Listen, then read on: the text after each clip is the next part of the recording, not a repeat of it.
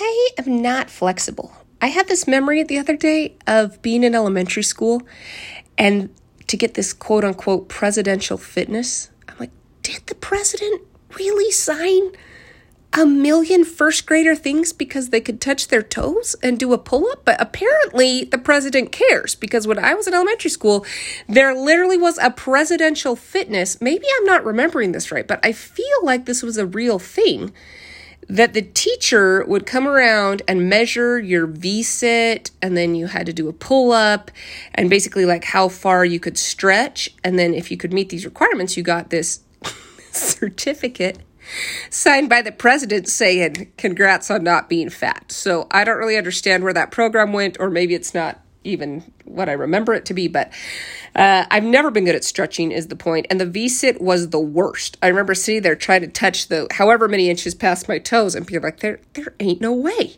I mean, that thing might as well be in the recess slide. I'm not touching the mark. I can't stretch that far. And we all know my feelings. We've talked about this, how I'm allergic to camping, because I'm right on Jim Gaffigan's train. So his wife came to him and was like, Jim, but camping's a tradition in my family. And he said, yeah, camping was a tradition in everyone's family until they invented the house. And that's how I feel about tents.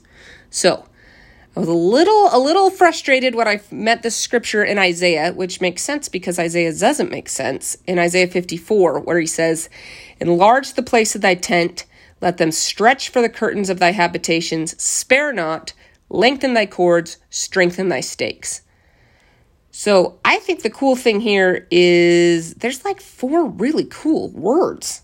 I am loving all these. If I get you a white piece of paper and I put a black dot right in the middle of it, and then I pass you the paper, what is your eye going to? That's right, all the white around the dot. You would say there is so much white. No, duh. You'd say the dot. Your eye goes to the dot, even though the dot is far smaller than the rest of the page. And I think sometimes in our life, we get so focused on the dot that we're not seeing how big the white space around it is. Or in other words, we need to make God bigger in our life as a focus instead of what the black dots or the problems or our limitations are in our own life. So, first part of enlarging the place of thy tent. Tents are where you go home. Tents are like where you feel comfortable. Well, I never feel comfortable in a tent, but if you are a camper, tents represent obviously your home, where people come and stay.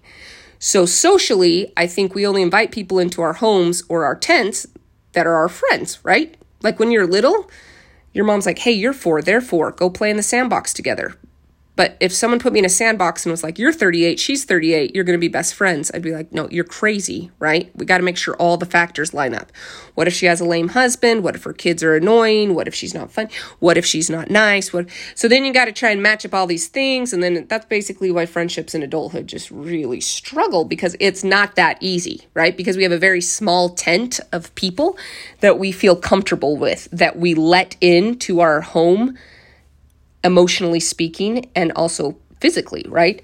So I love this encouragement for Isaiah, because the first instruction is enlarge the place of thy tent. So that quote that says, when you have more than you need, build a longer table, not a higher fence. I saw that at Hobby Lobby, so I'm not really sure of the source. But I do think sometimes we tend to build fences instead of enlarging our tents. Not because we're mean people, but because we just get comfortable with the people already in our tent. So this is my encouragement. The question is, who in your life right now would really benefit, that you know in your gut you should be reaching out to if you did enlarge the place of your tent, or socially enlarge the place where people are welcome and allowed into your life? Second one says, stretch for the curtains of thy habitations. Apparently in American Fork, Utah, they just started some stretch clinic. So all you got to do is bring your flabby, unstretched body and you lay it on a table, and then they stretch you out. So this seems like a no-brainer. I don't know why we're not all having someone stretch for us, because we all know stretching is good for us and stretching is good for our muscles, but we don't like stretching because it is uncomfortable and it's pushing us farther than what we naturally feel like our bodies can do. Sometimes I feel like we need to do that with our hope and with our faith. We get comfortable to a certain point, kind of like on that presidential V-sit, and then we're not willing to stretch any farther. not because it's bad for us, but because it's uncomfortable. So in what place are you putting your hope? Stretching involves getting past your current limits or pressing on, as Paul says, which operates like making a muscle stronger. So where are you needing to stretch in your faith or in your hope? When he says spare not or do not hold back, that involves overcoming fear.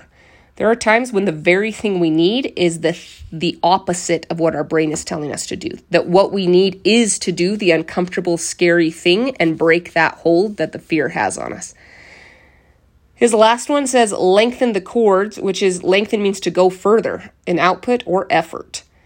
Going the extra mile is never normal, and going the extra mile is extra. So what would happen if we lengthened our ability to try, our efforts? Maybe we're reading no scriptures and we start 5 minutes. What do you need to lengthen in your efforts?